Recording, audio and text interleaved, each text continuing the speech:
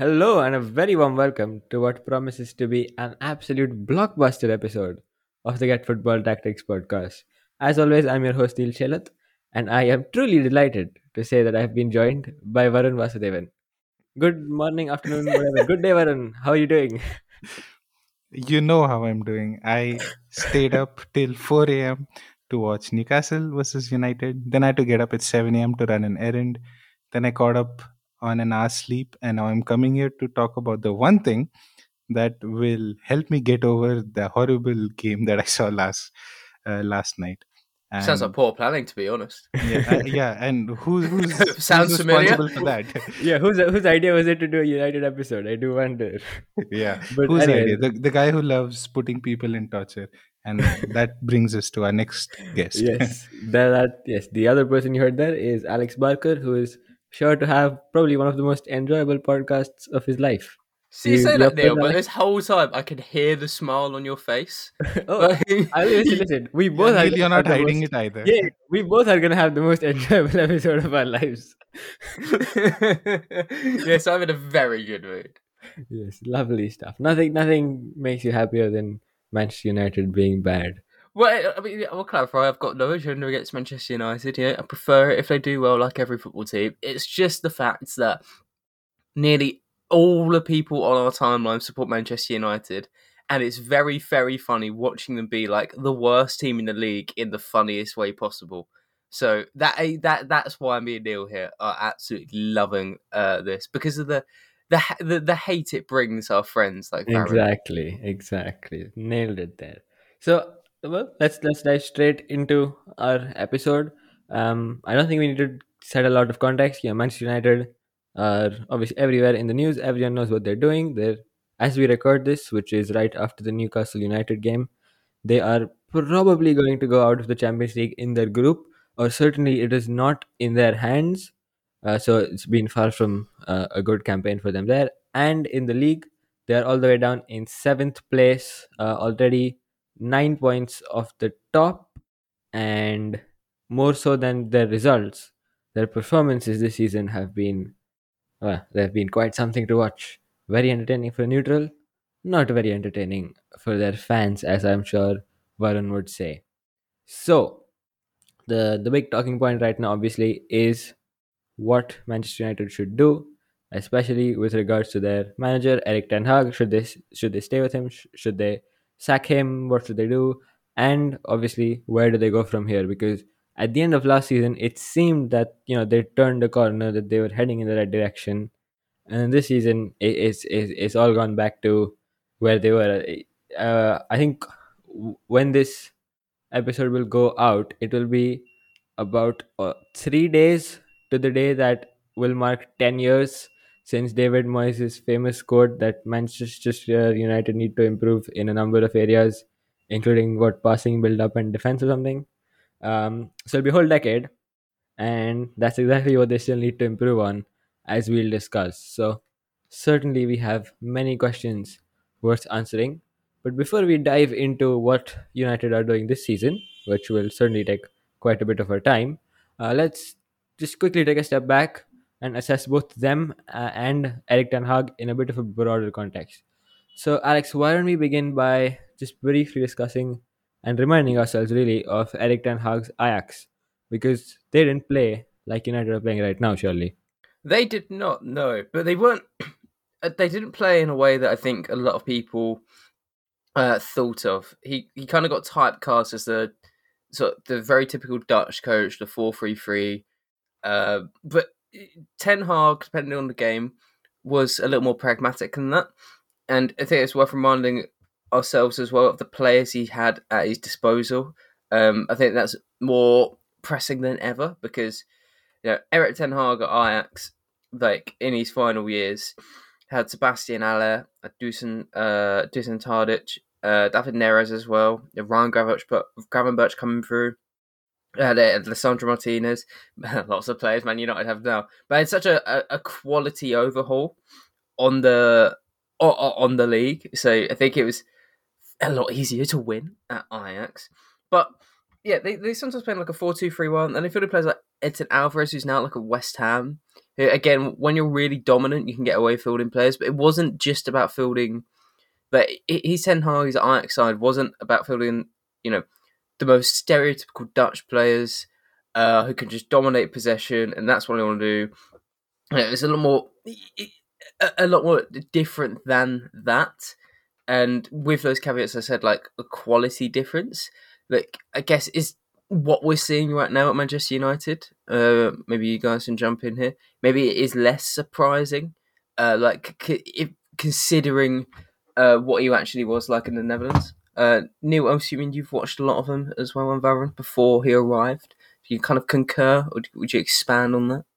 Yeah, I think it's a difficult one to answer because we've clearly seen Ten Hag himself state that United were never going to play like his Ajax side, or at least he never wanted them to play that way.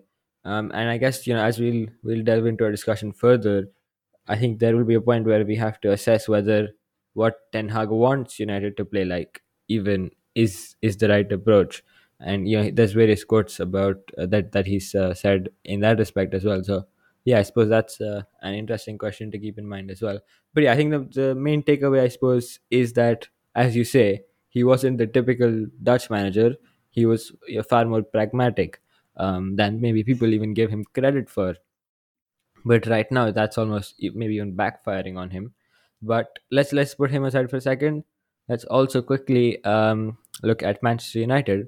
So Varun, why don't you tell me why your football team has not been good for the last 10 years, give or take? I mean, that'll require a lot more time, but I'm going to give you 1.5 minutes. no, I mean, see, if 100 seconds to sum up a decade. Okay, And your we've time got timer starts starting now. now. okay, for the decade, the answer is pretty simple: a huge lack of direction from the top. I mean, before we get into Tenag, and we will in this episode, the one thing that is very obvious and common is multiple times managers have come randomly. They have just been picked because of their brand, because someone suggested them, or because they were famous or available.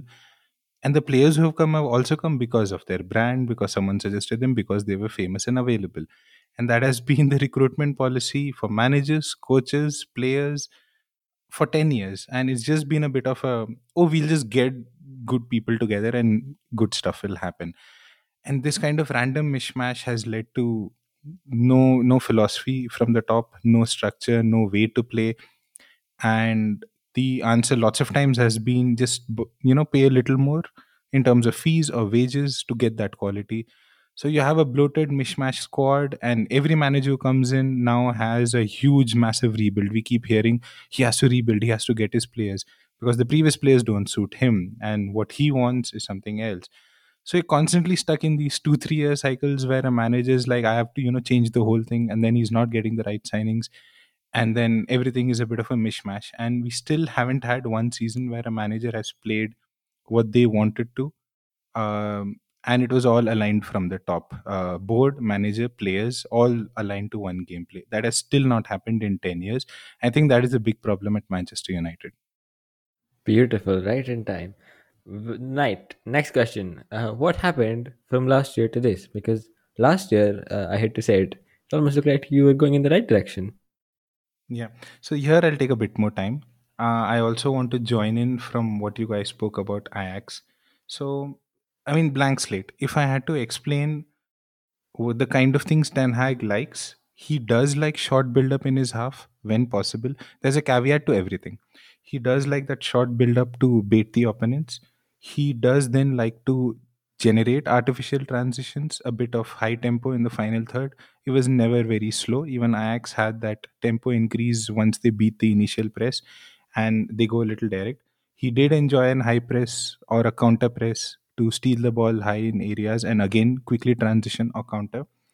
And largely a very attacking 3-1-6 shape. Once all the build up is done in the opponent half, a 3-1-6 shape. These were his ideal 11 or plan A kind of 3 4 things that were common at Ajax. And at United last season, I would say we were good at the attacking transitions part. That is pretty good. Bruno Rashford on the transition was a threat. That's how we got any of the goals we got. We were very inconsistent in the build up and in the high press. There were mixed results. Usually against weak teams, we would build up a bit, dominate a bit, like Brentford or Palace, we would manage a bit more.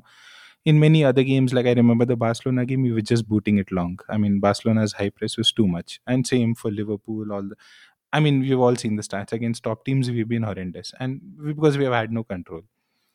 And the rest defense also was pretty average. And Casemiro was very instrumental last year in papering over those cracks, winning the ball a lot in midfield. So that was last year, and everyone, me or any good Manchester United fan or even a neutral, would agree that okay, cool, good for first year. There were a lot of issues, squad issues. Ronaldo was there, De Gea was there.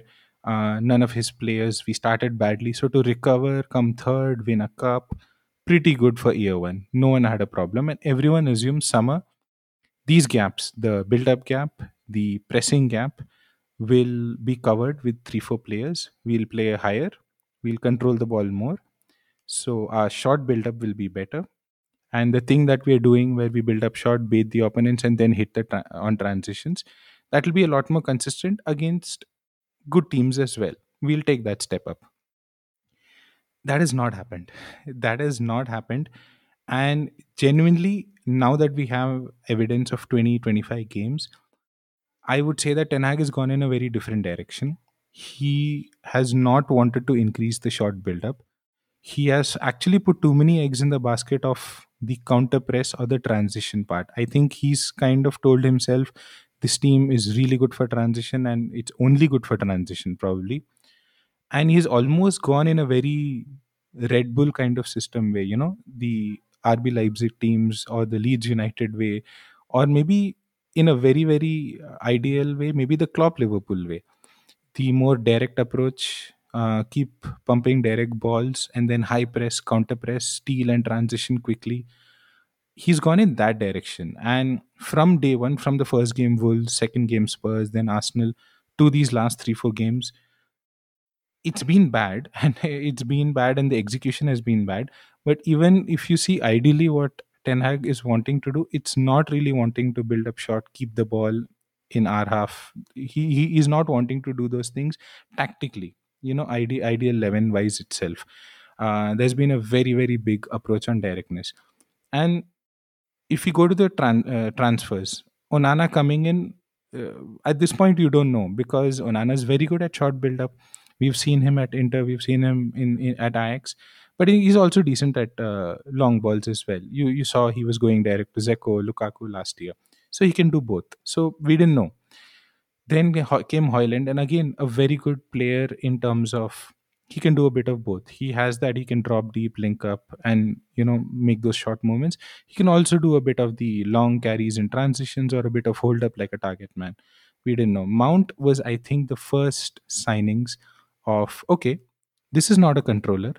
We thought we'll go more towards the control side with Ericsson. The thing Ericsson was trying to do, the same thing where Ericsson drops deep and helps build up play, and upgrade on Ericsson, who is a more of a controller and who can also maybe press a bit and be a bit better defensively.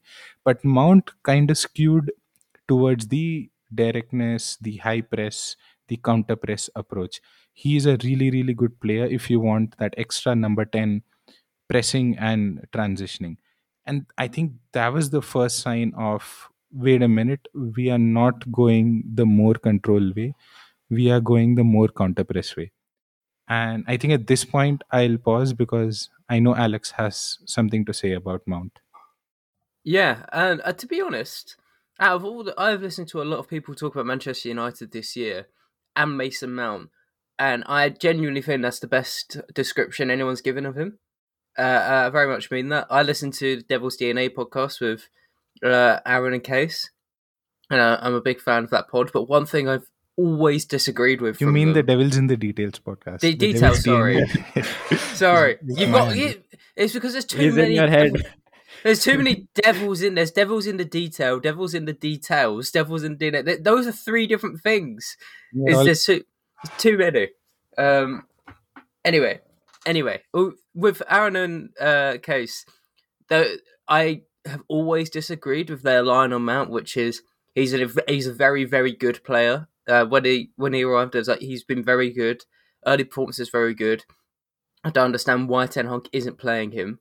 I think you've explained it very well. Where he leans more to directness, and at Chelsea, and this I think this will be more unpopular because you only see this from people.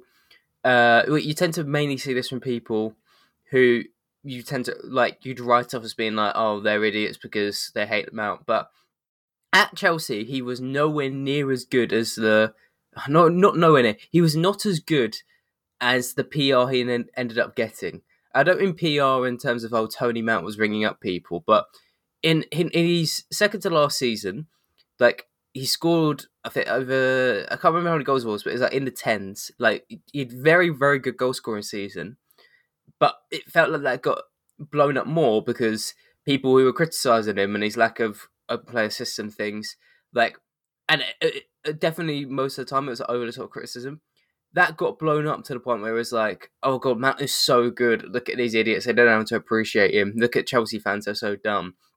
And in his last season at Chelsea, where everything fell apart, it was just like, yeah, Mason Mount, he did have a good season, but like he was probably their best player still because everyone at Chelsea was bad.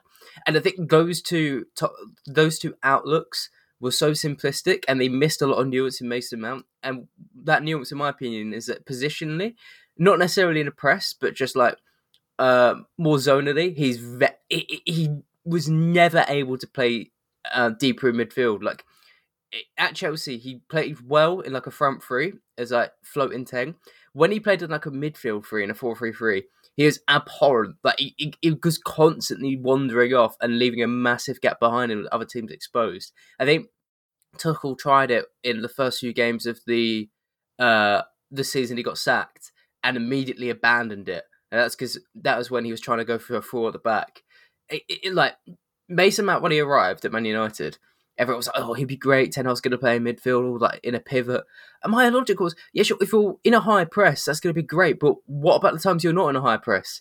Like, he's not going to be as positionally secure or defensively secure as other midfielders.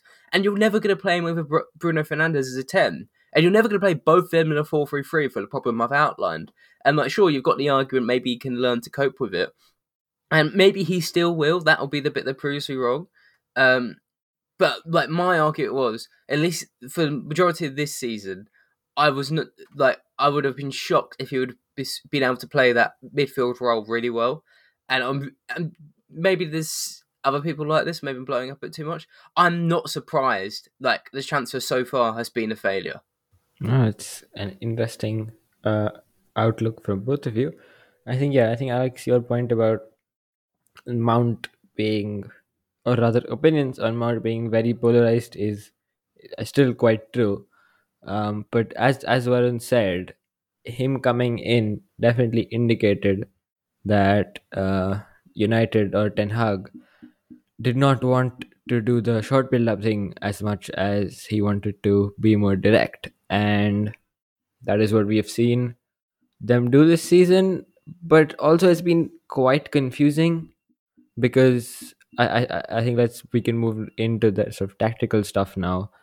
And throughout the season, I have been thoroughly perplexed every time I've watched Manchester United try and build out from the back, because it's like the team on the pitch is trying to do two different things. Like at the back, you'll have Onana.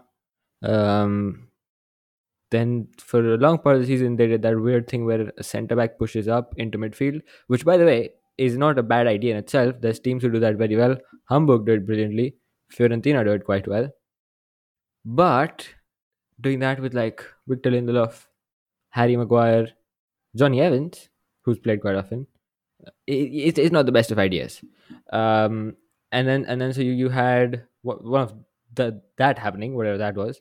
You'd have Aaron Wan-Bissaka generally on the right, like very deep on the right, next to the box basically.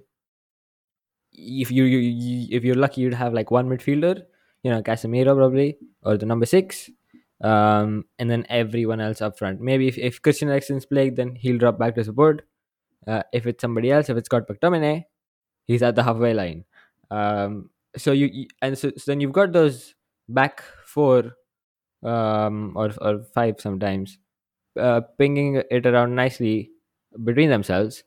But then obviously they're gonna get pressed, and then obviously you have to play away from the back four if you want to beat a press. But there's nobody there, so then you punt it long. But then if you know you're gonna punt it long, then why did you bother even trying to set up in a short build up style? Like, it's not press baiting, because press baiting is a completely different, and there's a completely different way to do it, which this clearly was not. You don't put your fullback in like next to the corner if you're trying to press bait. So I have been perplexed by what they've been trying to do.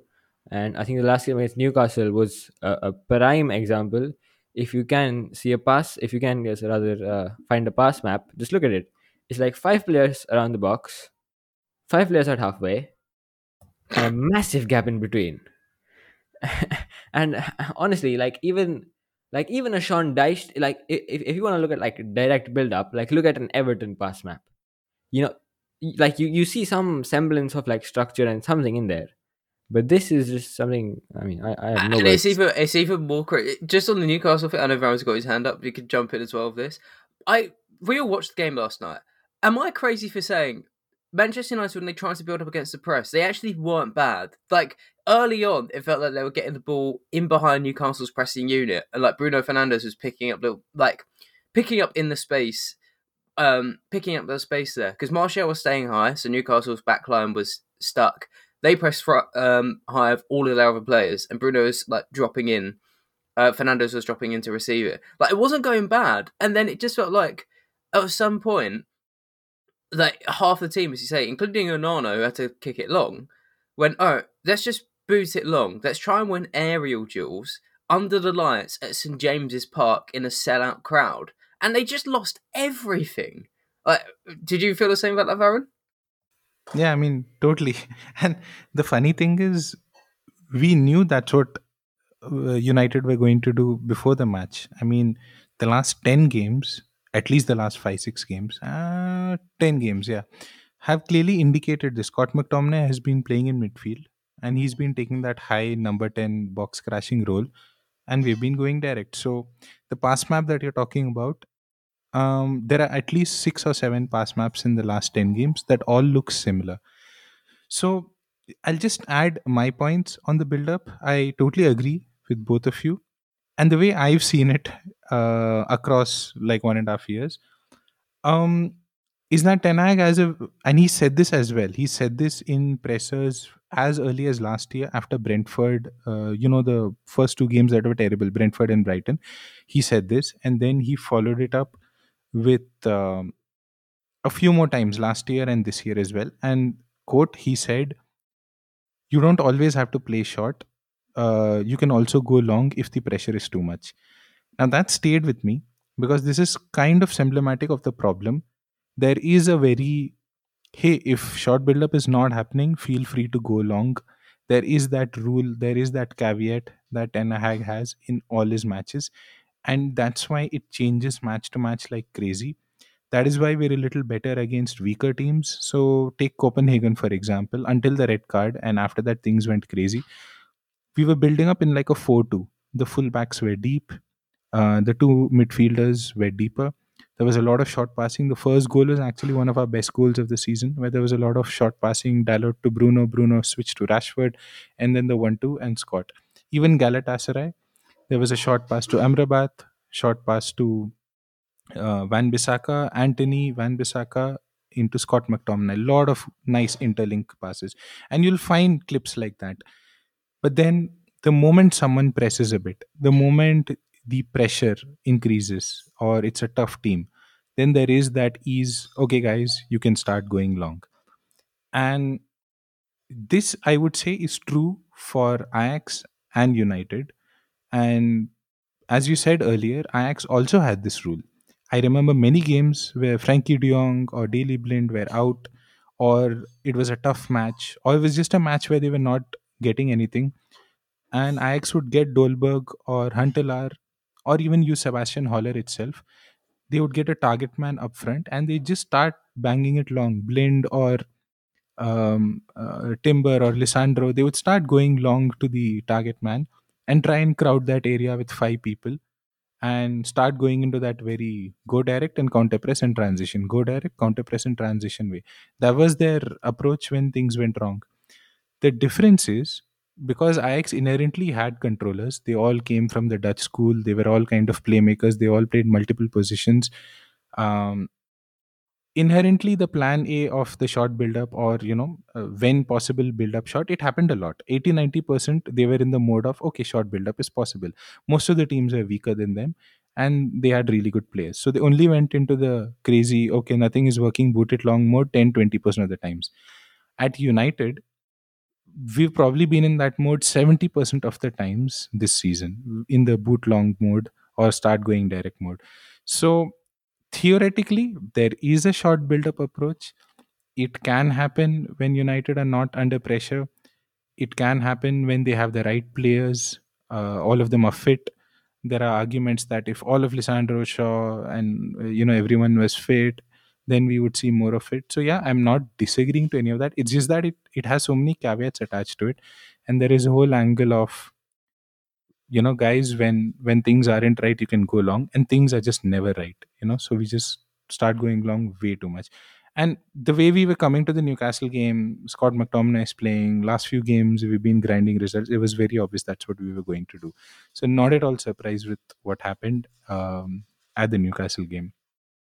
Yeah, it was good fun though, very good fun. But I suppose also, it's worth talking about. Obviously, build up is part of it, but I think we've also seen, chance creation is. I mean, we've seen all sorts of issues. We've also seen like chance creation issues in the final third. So, where would you say that's gone wrong for you? Yeah, I mean, This sounded like an interrogation, by the way. yeah, yeah. I'll just quickly touch upon it, and then you guys can add on. If you see last year, we were seventh for goals, sixth for XG, sixth for passes into final third, sixth for carries into final third, seventh for progressive passes, sixth penalty area touches, attacking third touches. Basically, you're getting where I'm going. For all the underlyings of actual chance creation, shot value, XG, entries into the third, we were sixth or seventh in the league. And but we came third, and we had second most shots on target, second chances created. Rashford had 30 goals from a XG of 20 in the league. That was like a massive overperformance. Bruno had most chances created in the Premier League, and 25% of our chances were created via Bruno, and 30% of our goals were scored via Rashford. So essentially, as a team, we were pretty poor at entering the final third, but most of our chances and goals were Bruno to Rashford and getting it on target efficiently and finishing efficiently. We literally survived because of that, and we came third because of that.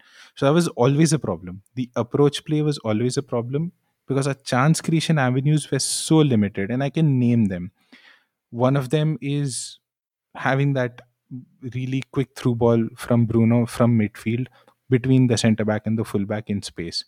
Another one is counter pressing, when someone steals it in the middle of the park and then they quickly play two passes and try and get a shot. A third one is, after a little bit of build up, like two, three passes on the right side, someone, Casemiro or Bruno, quickly switches to the left side to Rashford, and then he tries to take on the fullback and put a final pass in. The common thing in all of this is, what are the midfielders doing? Playing a direct ball. Either they are switching or playing in behind or looking for a through ball or a long ball. So essentially, all your three major chance creation avenues involve the midfielders just blasting it long, switching or looking for a three ball or a ball over the top, and strikers and wingers trying last man actions like a take on, a shot, those kind of actions. So when people say there's no retention, or the wingers aren't passing, Rashford isn't, why is Rashford dribbling into a crowd of players? Why is Bruno again and again giving that long ball? Because that's by design. That's the only way we create. And if you see in games where it fails, Ten Hag only wants more aggression. In post matches, he said Rashford needs to show more aggression. He needs to. It'll come for him when confidence comes. When he gets a goal, he's never saying, "Oh, we should have kept the ball more," or Rashford should have passed back, or Bruno should know when to control. He's not saying any of that. So our chance creation is very, very dependent on these uh, 2 3 short passes kind of moves. If you see our pass sequence, direct attacks we are highest in the league, and passes per sequence we are amongst the lowest. So it's very clear we're just going for quick direct short pass attacks. There is no attempt to have longer pass sequences, spread out a block, maybe pull opponents out of their place, create gaps, and then pass through them. Like the way City or Arsenal or any top team create, we don't create like that. So the chance quality is very limited. There's always a ceiling to such an approach. And last year we were sixth, seventh for most things. This year we're ninth, tenth for most things because it's gotten even worse. So that is a big final third issue. We don't create quality chances. Alex, what have you got to say for that? I'd also say like your individuals have had a problem with individuals. I mean, Sancho. Just need to say his name. Really, don't really need to explain that one. Sancho being out has meant Anthony has had to rotate in, and I don't know if you guys have seen Anthony's stats, but they've collapsed. Like he's averaging 0.5 shots on target per 90. Like every other time in his career, he's been averaging over 1.3. Like his non-penalty expected goals and assists is at a career low. Like every attacking metrics at a career low. I think that's just come down to him being so predictable in the final third. He's been here for a season now. Everyone's like, oh yeah, show him onto his right foot. He won't know what to do. He'll come inside on his left and pass it backwards. It's like that's just the easiest way to counter him. So then, if you don't use him, you're left with what? Rashford, Pelistri, and Garnacho. And sure, Garnacho scores like the best goal of this century, but it feels like your wide options are very limited, and like quality wise, they're not on it. Like Rashford as well. I know out of possession we'll touch on him. But yeah, as you said, outperformed massively last season. Yeah, and I think it's also worth mentioning that on individuals, it's also obviously the impact of the environment. That's clearly not very good there. I mean, yeah, Sancho is best example, but yeah, I guess Rashford to an extent as well. They're definitely their performances are not helped by the environment in the club and around them. So that's also worth considering. But I guess yeah, one final thing to say: Manchester United are currently 11th in the league on XG, lower than Everton. Everton, by the way, very good. But yeah, I mean, as being in the bottom half in terms of XG as Manchester United is far from ideal. So I think that sums that up very nicely. Now let's go on to the out of possession stuff. Because while there is even room for some debate in the sort of in possession stuff about the short build up, long build up, what the hell do you want to do, about the maybe the personnel are missing, so that's why they're in this sort of confused flux. But I think it's safe to say that out of possession, they have been outright bad this season. And I don't think there's any mitigating factors. Are there, Varun? No, I mean, I actually think, as you said, the out of possession stuff is a lot more concerning than the in possession stuff, because as we discussed, the in possession stuff probably gets solved if one good build up player comes, or maybe if Lisandro returns. I mean, it won't be great, but it'll at least be average, viable, passable. Or if Rashford gets into a bit of form, or Bruno starts finding his passes, we can at least get back to last year levels of fifth, sixth, in the table kind of levels of creation, levels of build up. The out of possession stuff, though, is a big concern. And I would say here that a lot of these concerns were there at Ajax as well. Anyone who's seen Ajax did say that their rest defense or their pressing structure was a little vulnerable and they would be caught on transitions. Again, it happened less because it's Ajax in a league they dominated. And again, they had a lot of possession. So those few occasions would be rare. It would be, one goal after scoring three and when they would lose 3-1, or a random 1-all draw once in 10 games. It just didn't happen much. At United, it happens a lot. And again, here I'd come back to the change in approach point, because one of the big change in approaches was Ten Hag wanted to press more this year. Last year, we were largely in a mid block. We did not have a high press. So you kind of know what you're getting defensively. We had the second deepest defensive line in the league. Um, and I thought it made sense for year one. You're relying on the qualities in a deep block of De Gea, Varane. Lisandro is good at it too. Van Bissaka is decent. These are guys who don't mind being in a deep block and keep clearing, keep box defending a lot. And then because you're in a mid block, you also have the space behind the opposition to do the Bruno to Rashford thing. Rashford was running into a lot more space last year. Bruno had a lot of targets, whether it's Garnacho or Rashford. He had a lot of space to aim his through balls into. So it was a very clear mid block defense which goes into a attacking transition in attack. I think it was simpler. We had to evolve. But again, the nature of evolution has been wrong. Ten Hag has added a high press element. He now wants the attackers to press high.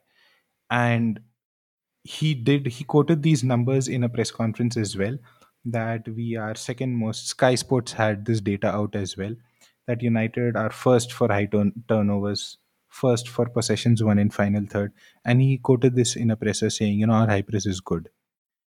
And I think that that's a little problematic to look at it that way, because one, we don't have a single goal coming from a turnover. We have only 20 shots coming from a turnover, which is mid table. And other than the fact that we want to steal the ball high and quickly transition, the pressing isn't set up to defend well. The intention of Ten Hag's high press is to counter. He wants to steal and counter. He's excited about creating that attacking transition. It's not to disrupt the opposition build up. And I think here there's a big difference. We don't really stop opposition from building up. Any decent opposition. Newcastle yesterday was a good example, but even before this, Brighton, Spurs, they play through our press very easily, because the pressing structure doesn't really stop them. uh, it's more inclined to try and steal and run into space. And then comes the big problem. The defensive line is still super deep. We are still in the bottom three for defensive line. We have some of the deepest defensive lines, but now we have high press as well. So the result is the team is very vertical. I think there were some screenshots from Galatasaray where the front four were like, with Galatasaray's front four, and our back four were not even in the screen. Like, you can't capture them on the TV screen. And in between, there's one person. I think it was Amrabat, and three Galatasaray players are running at him, and he's alone in midfield. And we had so many scenes of Casemiro when he was fit, similar scenes. So because the team is so stretched, there's a huge space in midfield, and this is where opponents are enjoying a lot of space. And the result, United have given the third most shots to opponents in the league so far. Only Sheffield and Luton have given more shots to an opponent, and it's already 212. And I think 100 of them have come in the last 6 games alone. These are really bad stats. And if you see the nature of the shots, they're good quality central shots. A lot of our goals have been through those cutbacks or through balls through the center. Why? Because the midfielders aren't able to recover to plug that center. So I think out of possession, it's been a huge mess. There's a big disjoint between a high press and a deep block.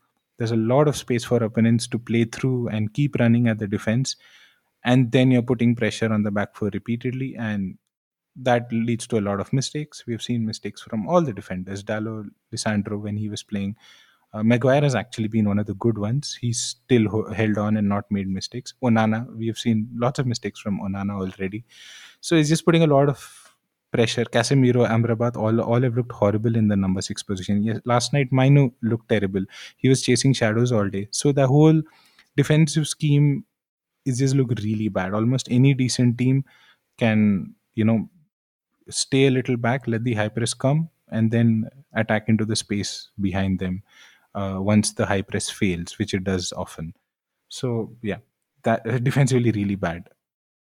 Yeah, and one thing this is something actually that came to my mind last night watching Newcastle, but I don't know if you remember, but during was it? I think it was actually Solskjaer's last days, or maybe even when Rangnick started. But yeah, when Ronaldo was there and Bruno was usually up front alongside him, I remember there was a sort of issue where yeah, most of the team would try to stay in a block, but then Bruno would go up to chase the ball like crazy, and that would ruin the whole block. And I do wonder. I mean, certainly last night there were a couple of instances when I did wonder if that was happening again, because yes, you United do try to set out in a high press when they can, but then they also do collapse into a block when it doesn't work. And the mid block is also very bad, by the way, because the wingers don't track back. They just do not. It's very simple, or at least it looks like that to me. But the wingers just do not track back, and I have failed to understand why. The closest explanation or remotely reasonable explanation I can get is for like transition purposes, to have a greater counter-attacking threat, but the trade-off is clearly not worth it. And I think we saw that last night as well, because Newcastle had an absolute field day progressing down the wings. But anyway, the point I was making was that even when they were in the mid block, which was yeah pretty good, like at least vertically compact enough, um, Bruno would still step out to chase, and that would open everything up. So I wonder if maybe you guys might have noticed this or have an opinion on this, but yeah, I'm wondering if that is also starting to come back in their out of possession stuff, and if they're cycling back to that issue as well. I mean, I think it comes back to a very confused press, because, see, like, to add to your point, take a very, very high press team. Take Liverpool, for example. Obviously, they have better pressers than Rashford, always did. Mane, Salah, and even the current ones, Nunes, they're better. So there's an individual problem. Rashford has been terrible defending. But there's also another thing. When the attackers press, the midfielders and the fullbacks back that press. If you see any kind of opponent build up shape, once four or five people press, then there's always an outball, to a winger or to a fullback, and the initial press is backed up by the fullbacks, or maybe a number eight, someone. You back the press that your attackers are doing. We don't do that. So lots of times when Bruno, Rashford, etc., when they step up and try to press, no one's following up behind, because for half the team the instruction is press high and counter. For the other half of the team, it's no, no, no, go deep. So go into a deep block, because we don't want to give the opponent space. And I think here's where that confusion is happening. A lot of players look really confused, especially the central players. Bruno, Casemiro, Amrabat, they look clueless. They don't know which half to go with. They don't know whether they're going to back Rashford, Marshall, or they're going to shield Varane, Maguire behind them. It's like super confusing in the middle. And here's where I think, I mean, for me, the solution is simple.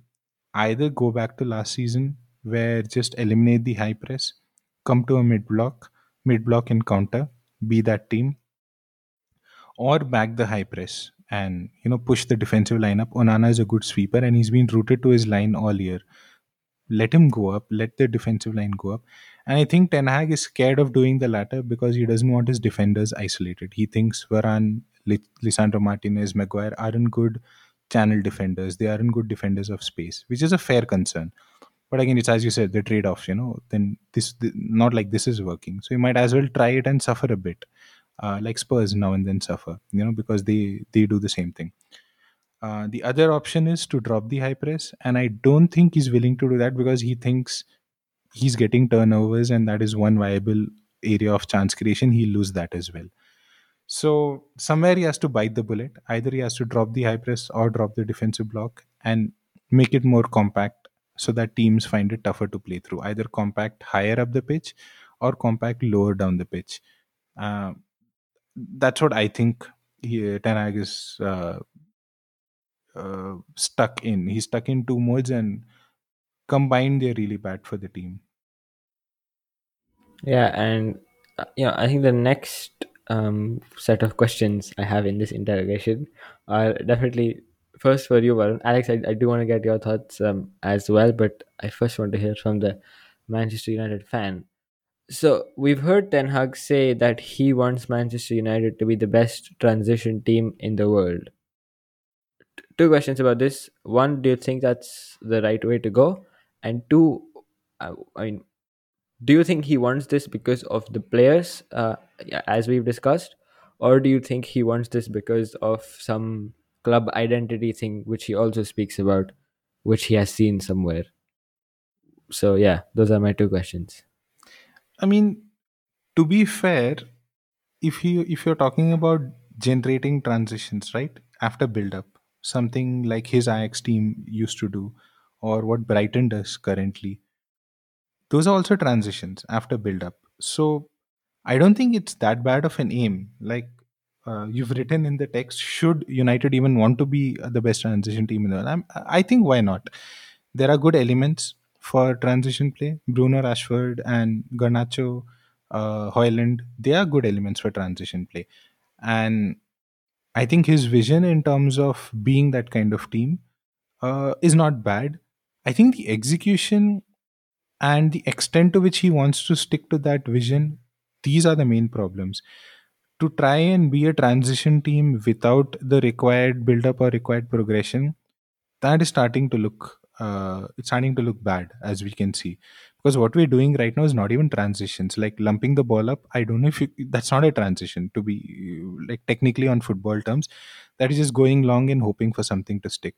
So in his chase to become that direct team, I think he's losing out on what actually makes good transitions. Transitions are when you move the opponent, or you bait them, or you have a mid block so that they can come a little high, and then you hit the space that is created. If you're not creating space, there is no transition. United are failing to create space regularly enough to even call themselves a transition team. So I don't think it's a bad aim. Philosophically, ideally, on paper, theoretically, I think it was fine. I think the execution um, is just been bad. What do you think, Alex? Uh, yeah, similar thoughts. I think my biggest problem with it is, sure, being the best transition team in the world sounds pretty good, but if you're not the best transition team in the world, then you're just a team that doesn't have any control of the game and isn't generating as much chances from transitions as you want, which just probably means you're losing the ball more often. It feels like, you know, if Ten Hag wanted to be the best control team in the world, like, I feel like the step down from that is like having a lot of being like Luis Enrique, right? Having a lot of control and not doing much with the ball. But it feels like the step down from United winning, like creating artificial transitions in the right way and like winning the ball high up. Like if you're not doing that to the optimum, then you're losing the ball near your own goal and going long, and you're letting the opposition play through your high press. So it's like, I don't. To become the best transition team in the world, you need to be it. Otherwise, you're just going to have all of the problems that we're talking about. And he hasn't got the personnel to be the best transition team in the world. It also, it did strike me as a bit weird. Like, Varun, you follow the club more closely. I didn't remember any of that sort of rhetoric the year before. Like, it felt like it kind of came out a little out of nowhere, just being like, yeah, we want to be the best transition team in the world. Yeah. I was like, Again, I think it's part of the summer change in approach. I mean, there are a lot of theories to this. People are saying because he didn't get Frankie de Jong or a similar type of player, he's just gone to his Ajax second version, where it's just one number six like the Edson Alvarez, and the two eights press high, and there's a bit more of a the back four will deal with the progression, because he didn't get the Frankie de Jong player to come into the pivot and help. So I mean, there is a change in approach. All the things that you're saying, these that whole speech of I wasn't brought here to do the Ajax thing. We want to be the best transition team. That's all happened this year. None of this was there last year. So I definitely think this summer is where he's actually gone. Okay, this is my first summer window, the first set of my ideas, instead of just making do with the what I had, which is most of last year. This was the first time he went like, these are my ideas, this is what I really want to do. And from the evidence of it, he's really picked a wrong direction. Yeah, and also I think, in this discussion, um, yeah, like as you guys sort of alluded to, it's not like you can either be the best transition team in the world or be not good at everything. Like transition and control, while we frame them as two sort of opposites, they aren't exactly like two ends of a spectrum or two opposites in any way. Because you Newcastle are a can good example, like last night. exactly you can control games and also rely on transitions to create your chances and everything. Like that's very possible. Newcastle, great example, as you say. Brighton, Nice, so many teams do it. Uh, and it is like it is possible to do both at the same time, but at the very least it is possible to do at least one of those things when the other thing is not working. So if you're not good at transitions, then at least you can try and control. Or if you can't control, you go to transitions. But United, and this is what I mean. I might be reading something incorrectly.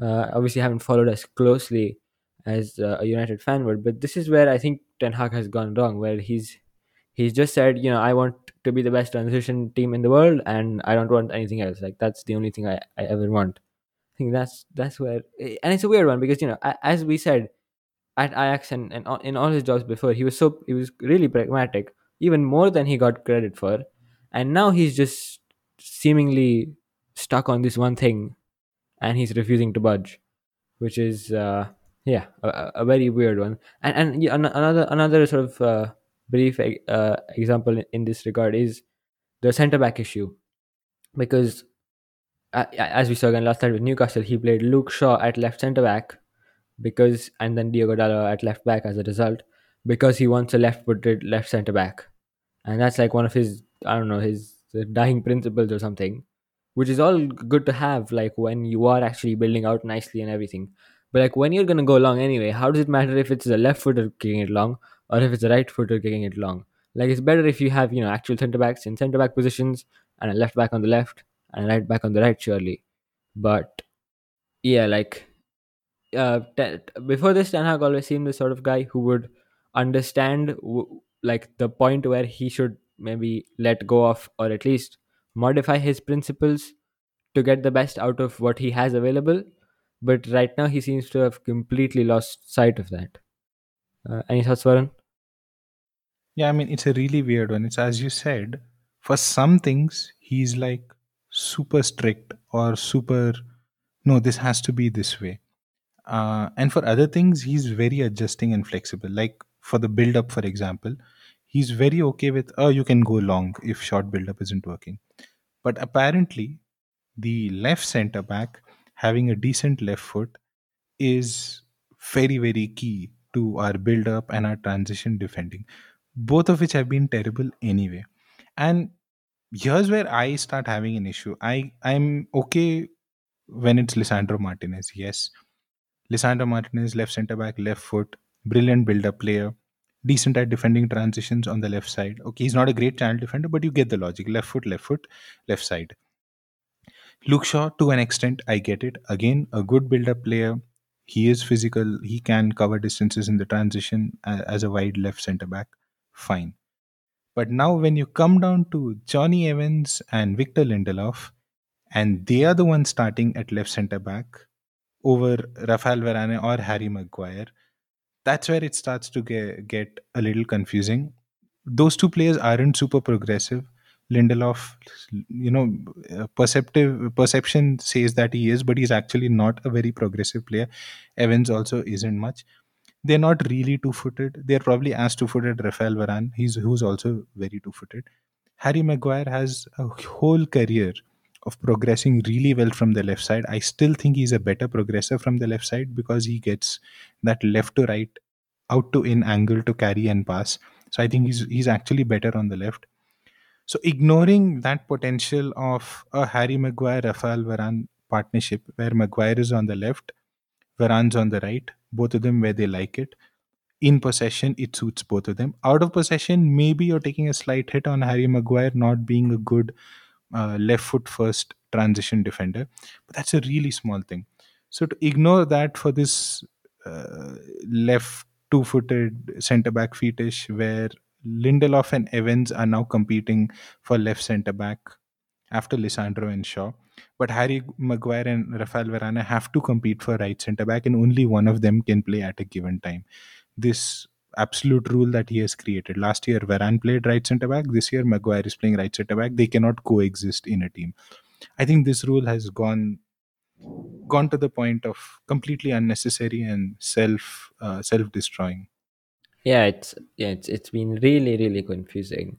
And I think for the interest of time, our next point was supposed to be, I think Alex had something to note about, contrasting United versus what Tottenham Hotspur are doing under Ange Postecoglou.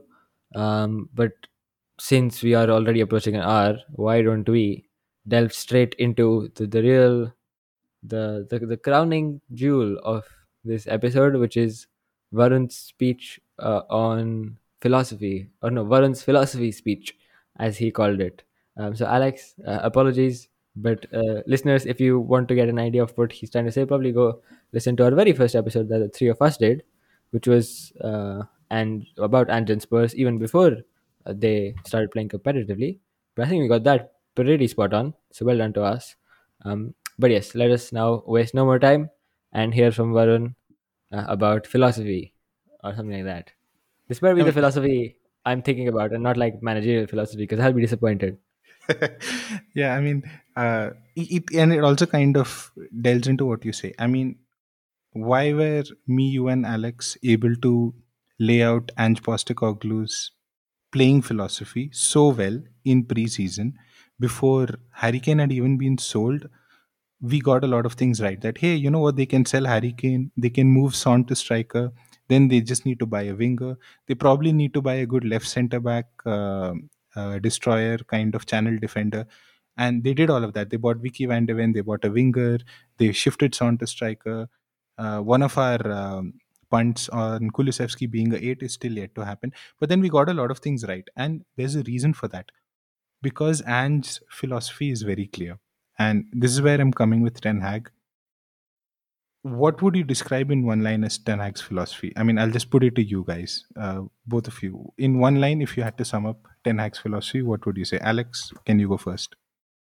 Do you know the graph that Alex Collins made? Yeah. Which one? uh, Oh, the no When the ball progression. scored goals. ball win girl, ball moves to the Boom. other side of field magically, don't worry, and score Yeah. goals, yeah, something like that. Yeah, that is how I would describe his philosophy. I think that's a bit harsh. I think that's what's happened at United. Like that is the outcome. But I don't think that's what Ten Hag's philosophy or like idea or approach is supposed to be. I would call Ten Hag uh, a principled pragmatist, if I may. So, to explain that, what I'm saying is he has his principles, but like as I said before, he or at least up till now, he understood that there was a point where if it's not working, you've got to change and you've got to fall back on whatever. Have a plan B basically, and you have to be willing enough to use that plan B when need be. But as we've discussed now, at this point, it's either he will die by his plan A or he will just do plan B all the time. But there's no in between right now, which is the problem to me. But yeah, I think that's what his I would call his approach. I like your answer. And let me add on to that. Alex, he When doesn't like your answer. Alex answer is true.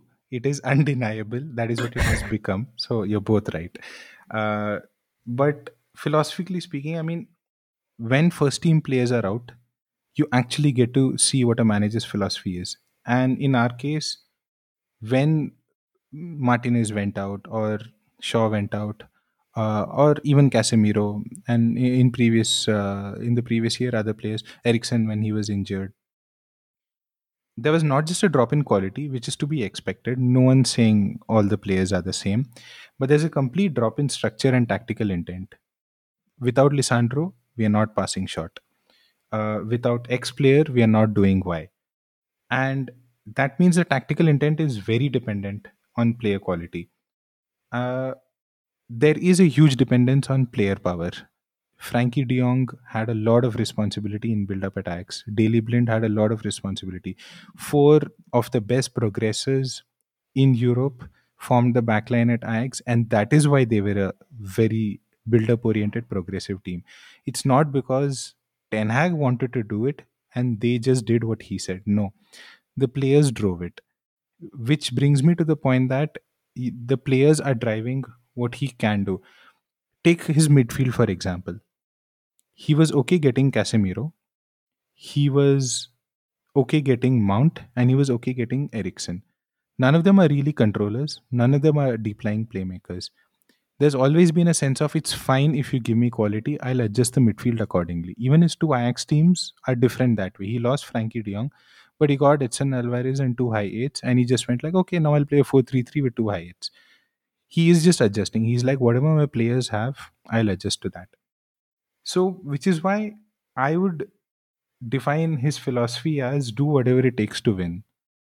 It's as simple as that. And that kind of is what Neil was saying, the principled pragmatist thing. um, he'll do whatever it takes, and it's as simple as that, which then brings us to the point that how does this kind of philosophy have a great ceiling? So this is very different from, by the way, Ange is like, or Deserby, they are like the opposite end of the spectrum. I'd probably put someone like Pep Guardiola or Klopp a little more in between, or a little more towards the having a strong core philosophy. But Ange and Deserby are the other extreme. They'd rather lose games than play in a different way. And Ange is currently losing games because of that drop in quality. But he knows once players are back or once he gets his transfers, that will become better. Deserby knows he's taken the Caicedo McAllister hit, but he'll still keep playing the same way, and he'd rather lose games for it. They're just so married to I want to play this way, and the day one they come, they want to play that way. And Ten Hag's the completely opposite extreme. So the solution, there isn't a solution as such. Such era defining philosophies don't crop up overnight, and Hag's not going to come up with one randomly in a major crisis at Manchester United when he never had one in the first place. So we'll have to start understanding a few things. One is United's gameplay and approach will fluctuate wildly based on if they're playing an easy team or a tough team. That is why you'll always have these tough away losses. Big teams will pound you. Second, you will be very reliant on player quality, which comes back to recruitment. The problem in having such a flexible philosophy is United as a club also have a very flexible philosophy. They also have hired Ten Hag saying, okay, do what you want to win. Ten Hag also has a do what it takes to win philosophy. So the whole structure lacks something coherent to build towards. Are we a pressing team? Are we a counter team?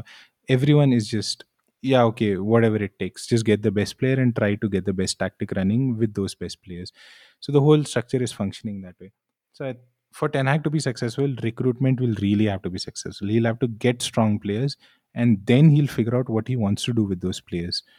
So that is, I think, a big problem for Ten Hag in general. Wherever he goes, I mean, if he stays here and does well, okay. If he gets sacked, goes somewhere else. I think him not having a very strong philosophy that I'm a pressing manager or I'm a build-up manager or I'm a whatever, him not having those one, two, three golden rules of Ten Hag that the team has to abide by regardless of what, and I will pick players according to that. I will make transfers according to that. Him not having that policy gives all of his teams a big ceiling and limits him having the top team success. I mean, we've seen how top teams have got success. Guardiola is one example. Klopp is the second. Arteta. The philosophy comes first, then the recruitment backs it, and if both are good, you get to that level. At United, sadly, both are bad. So yeah, that's the summary of the philosophy speech. So Zidane replacing Ten Hag. What do you think, guys? No, but on a serious note, I was actually gonna say that was great stuff, and I agree with everything you said, Varun. Except the last bit you said. While it is true that in most cases at top teams, it's been like philosophy first, recruitment back up.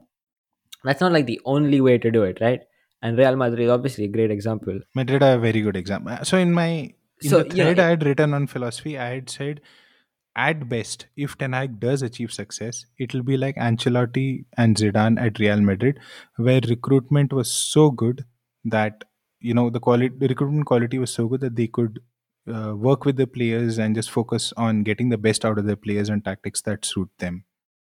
yeah, and I think that's possible still for Manchester United in terms of like obviously they're doing very badly, but because they are Manchester United, they can still attract that level of player. What's stopping them right now is that their whatever their recruitment processes and the whatever they have, like their scouting department, recruitment department, all of that is not doing its job very well. But like Real Madrid can basically get almost anyone they want, like a Jude Bellingham.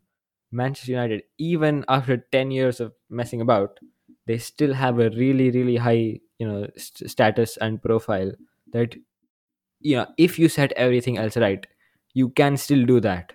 So yeah, that's the interesting, I mean, that's the sort of the internal debate I'm stuck on, because we briefly mentioned this before we started recording, but obviously our final question is, what do you do now? Because, well, let's be honest, for a club like Manchester United, not making it out of your Champions League group, regardless of whatever mitigating factors you want to bring in, is a sackable offense, in the sense that you can sack the manager and have good justification for doing it. So the question is, should you do that? And if you do that, where do you go from there? What are your thoughts? I'd say that I would do it, but there's no one really to take over that makes sense. So, like, I think again we mentioned Aaron and Case before. I think Casewell did it very well on their podcast, which was you could it'd be justified to punish Ten Hag by sacking him, but it wouldn't make sense to the future of the club right now. Yeah, that's fair. I think, Varun, your opinion is somewhere along those lines as well. Yeah, I kind of agree. And my point is the eventual fix now is for the new ownership, a new director of football, a new board to pick their manager. That is the event. And by the way, that can still be Ten Hag. If whatever, a few months down the line, if they think, no, we want to stick with Ten Hag, that's fine. Sorry. But I think the real fix is now get that alignment from the top, the vision, how to play, and which manager suits that. And if that means just keep Ten Hag for however long as you can, then so be it. I don't mind him staying for 3-4 months if he can keep getting passable results, or maybe get an interim. If things get really bad, get an interim in Jan and see out the season. So I'm assuming the new ownership and the director of football and all of that get set up somewhere in the second half of the season, and by summer we'll probably have the first window under the new owners. So I think that's the eventual solution. The new ownership has to decide the manager that they want, and it doesn't matter who that is or what kind of playing style they have. But if everyone is aligned and recruitment happens according to that, then maybe United can get, reach the heights that they're supposed to, given their brand, given their resources. Yeah, and very final question on that. Let's say you are the new owner or suddenly the new decision maker.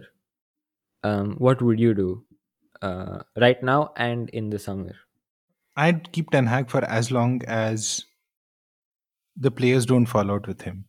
And judging by how things have gone, Ten Hag has actually scrapped a lot of bad games or bad situations.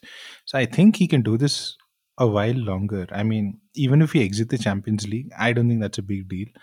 Even if we lose Liverpool away final or something, that's fine. Then as long as we beat Bournemouth and Palace or whoever comes next somehow 1-0 or 2-1, I think Ten Hag you can drag Ten Hag for a while. So I'd probably just keep him. Um, but then yeah, I'd probably have a sit down with Ten Hag and say, dude, how do you want to play? What you've shown right now has just been way too hit and miss. What is your ideal vision and what recruitment do you want for it? And if they align on it, if they also feel, yes, this is the way to play, then Ten Hag stays and you give him summer 24 again and recruit properly this time, sell and buy properly and go for it again. And if that doesn't align, then probably sack him and get a Yeah, manager who but aligns with. my question was, what if you are the one deciding what that philosophy should be? So, like, your point of if it aligns doesn't matter, because does it align with what you want? Does that make I don't sense? know. I mean, yeah, I get what you mean, but I personally don't actually care.